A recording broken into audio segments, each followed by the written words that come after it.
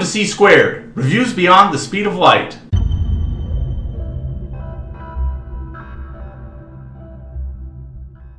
Hi, and welcome to C Squared. I'm Christopher. And I'm Karma. And as you can probably tell, this is... Same shirts, different movie. This is our sequel appearance. Yes. To... Incredibles 2! We've just returned from seeing Incredibles 2, and we have some thoughts about that film. Yes, this is fresh. It's fresh. To start off, I think we're giving this one 3 planets. Yes. Not 4. It's just the mere fact that it's a sequel and not something completely original means it's going to be not quite as brilliant and mind-blowing as the first one. However, it's not without merit. It was by no means a bad film. No, it was a lot of fun. It was a lot of fun. Well, one of the things, if you know about Pixar films, one of their original statements before they were taken over by Disney was that with the exception of the 3 Toy Story movies, they didn't make sequels. Everything they did was a completely new movie, and then it was on to something completely different, and they weren't going to go back and retread old ground. Disney, being the supermassive mega conglomerate that it is, we want sequels, sequels, sequels. Right. Because that's where the money is. That's where the money is. Franchises. Yeah. Most of the Pixar sequels have been okay. They've been pretty good. Yeah. With the exception of Cars 2, I don't think any of them have really been bad. But none of them have really been as good as the originals. Right. And that's kind of true. Well, I guess that's true of Incredibles 2 also. As we say, just because it's not brand new, it's not quite as thrilling. But there's a lot of merit to this film as well. I really enjoyed watching the film. I laughed. And I had fun. It was a fun flick. Yeah, it really was. Well, let's break it down. One of the things that I found a really interesting narrative choice in this film to begin it immediately after the events of the first Incredibles film, which, in the version we saw in the theater, there was a little trailer or notice or something beforehand where you had Craig T. Nelson and Holly Hunter and Samuel L. Jackson, who do some of the major voice work in the film, reminding us that it's been 14 years. I know. In the last video, I think we guessed it was 7. We guessed it was 7 or 8. That's a long time. That's a long time. And so, as I say, it was a very interesting choice to pick up immediately where the last one is. Yeah, because now, in case you don't remember, the first movie ends with the Underminer. Oh, yeah. The big villain digging up from under the ground. Yes. And so here, the movie begins in the parking lot. Well, actually, it begins with an interview after the parking lot scene, but then it immediately cuts to the parking lot scene with I am the Underminer! I live under you, but there's nothing under me. And they have to battle the Underminer, and he gets away. He gets away. And he's never caught, so maybe we have a third one. Let's not get ahead of ourselves. This was an interesting narrative choice in that, given that it has been 14 years since the last film, I didn't know what to expect going into this movie. I'd seen the trailer, and other than the fact that it's more about Elastigirl this time, you didn't really know much about the film. It very easily could have been Violet's in college now, and Dash is in high school, and Jack is in middle school. And it could have been 14 years later, but they chose not to do that. Right. So it picks up immediately after and is the struggles that the Incredible family is having now because superheroes are still illegal. Yes. So they manage to stop the Underminer's big attack on the city, but there's massive destruction, as there always is. And they get arrested. The entire family. The entire family gets arrested, and they get told that the government isn't covering for them anymore. They're completely on their own, and they end up living in this seedy hotel. Right. Until this mystery rich guy shows up. Now, what I thought was interesting is that now the mystery guy who's helping the superheroes is this slick marketing guy, and he's all, yay, we're going to bring back supers and make them legal again. And I think it's interesting that... Spoilers. This review is going to be full of spoilers. We probably should have said that at the beginning. Yeah. If you haven't seen it yet and you don't want to be spoiled, shut off the review now. Yes. So anyway... Fair warning. So anyway, in most stories, it's usually the slick marketing guy who's the bad guy. And then he has the sister who's like this artistic inventor, technology genius type. And she ends up being the bad guy. Yeah, it's a very interesting choice. As Karma says, almost always the creative person is the good guy, which you would expect from filmmakers, right, because they're all pride themselves on their creativity, right, and they right, all hate the suits in marketing who make them do stuff. This was an interesting choice for the filmmakers to kind of admit that, well, the creative people sometimes can be evil and screwed up, and the marketing guy seems all completely enthused about superheroes, and they thinks they're great, and it turns out at the end, that's exactly what he believes. Yes. He's 100% sincere. He's 100% sincere. And he's a big fan of supers. And of course, there's a whole backstory of their parents got killed because the father believed in supers, but the supers were gone and they didn't save him, so he gets killed, and then the mother dies of heartache like a month later. Right, their father is killed like immediately after superheroes had been outlawed. One of the things we mentioned in our first review of the first Incredibles film is how amazing the number of callbacks are to the James Bond genre, to film genre, to tons of comic book stuff.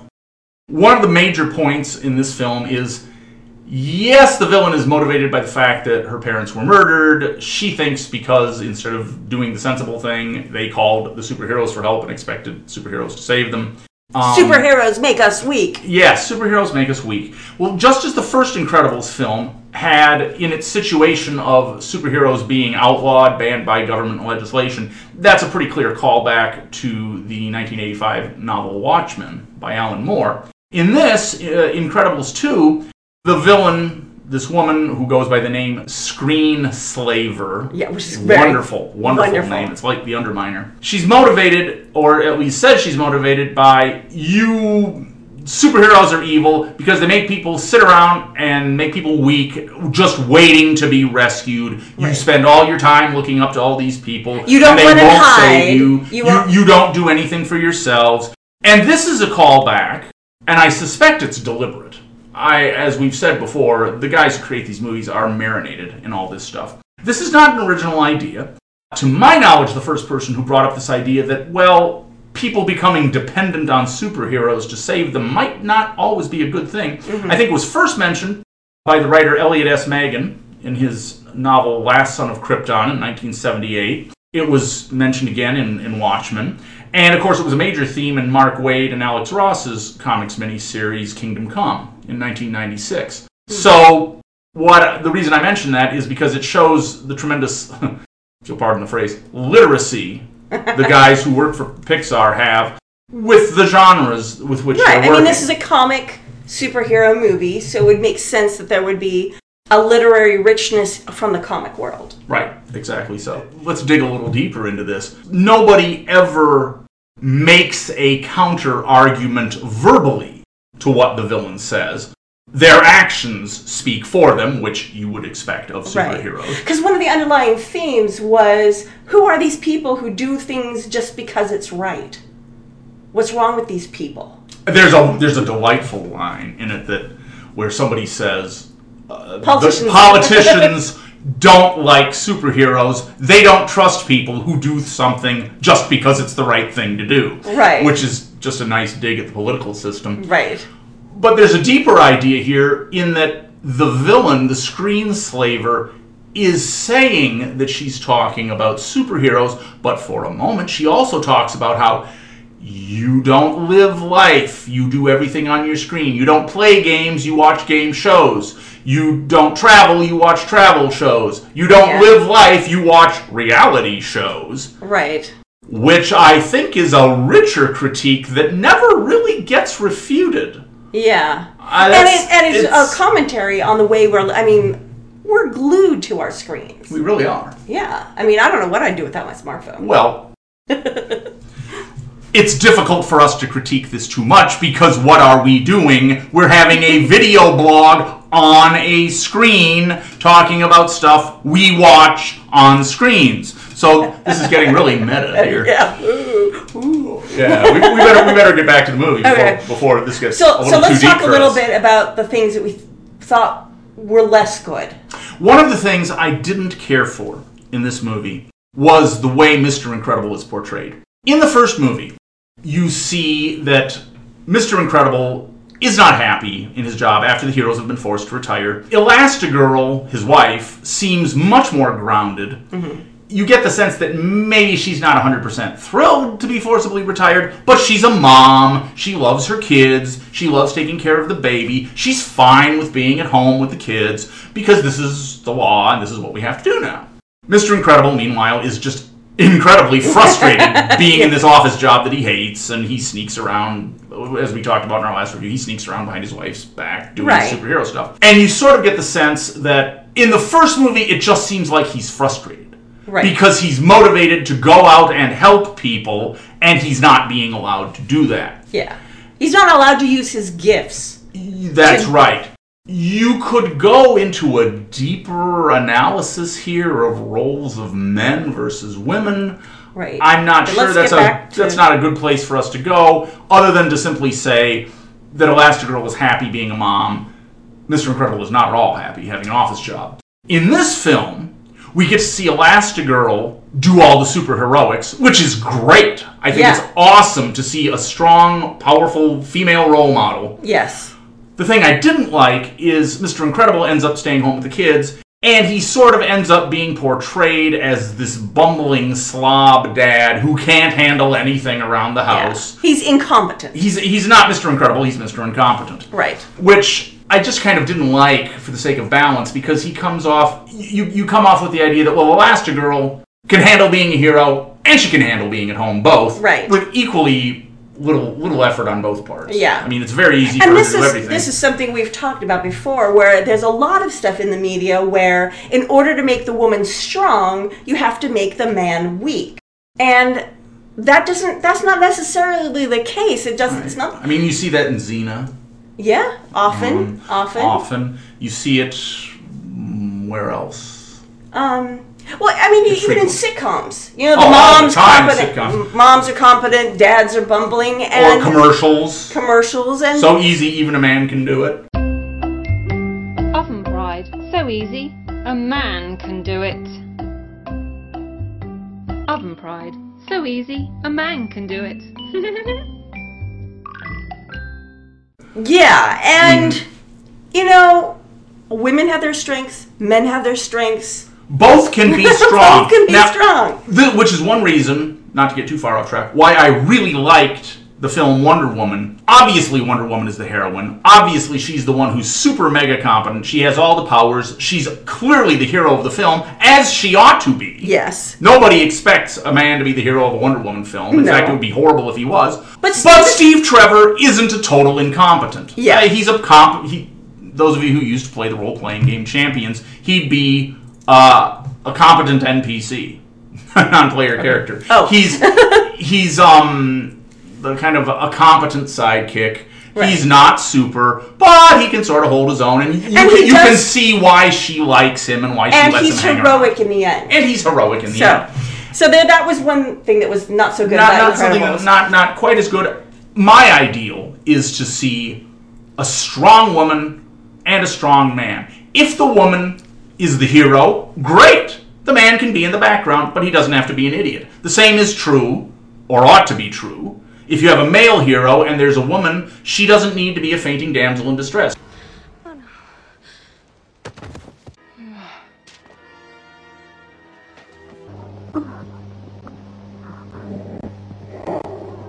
no. She can be smart and competent.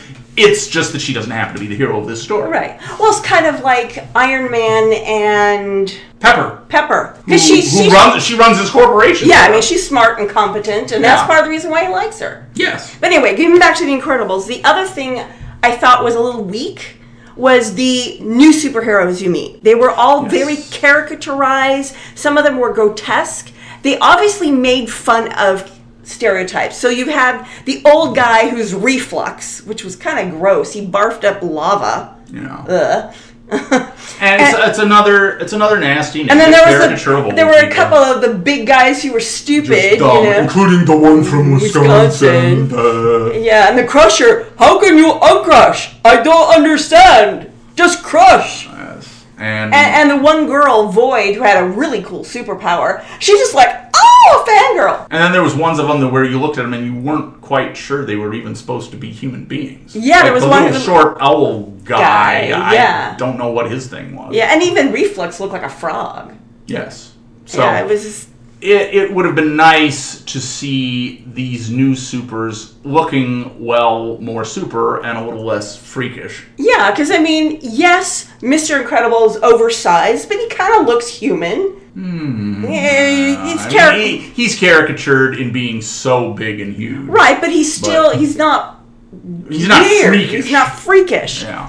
And neither are the rest of the Incredibles, but these new... And Frozone. Looks perfectly normal. Perfectly normal, but these new heroes, it's like the new crop is not so good. And even the ones that they had on the side were very caricatured. There's one scene where you don't get to see any of these characters do anything, but they're supposed to be a multinational team of superheroes, and they're very caricatured. The one from Sweden or Norway has a sweater up to here and has blonde hair, and the one from Russia has a big bearskin hat. And it's kind of silly. So there was some caricatures, but all that aside... It kind of felt like the art design was just...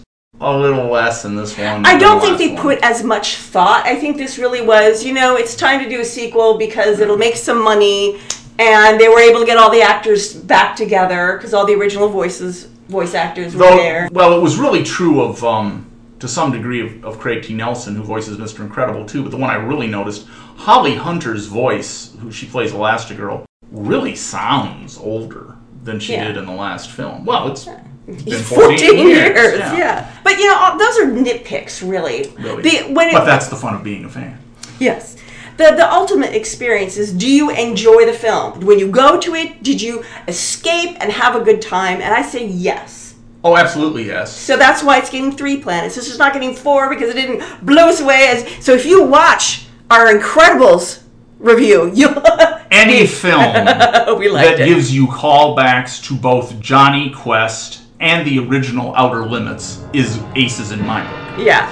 And if you watch our other video with The Incredibles, you'll know we really liked that film. It was like we were a couple of fans just still geeking out 14 years later. Yeah. Oh, man! I'm still geeking out about it.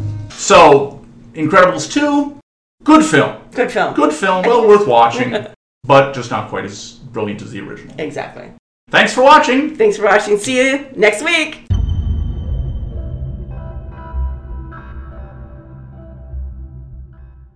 Alrighty, go. How do I always open it? Welcome to C Squared. No, the thing before. Do I say this is C Squared? I think, yeah. This is C Squared. Stop laughing. This is C Squared. No, it isn't. Okay. This is C Squared. I can't, this sounds wrong. Welcome to C Squared. No, if you go, this is C Squared, or welcome to C Squared, reviews beyond the speed of light. Okay. I think I don't say this is. I say welcome, don't I? Okay, say welcome then. Welcome! Okay. Picks up. The cat. Here's the third member of our review team who's here to help out. You have any comments on Incredibles 2? Not really. Not really. Not really. I made a note here. I didn't need to say that, but well.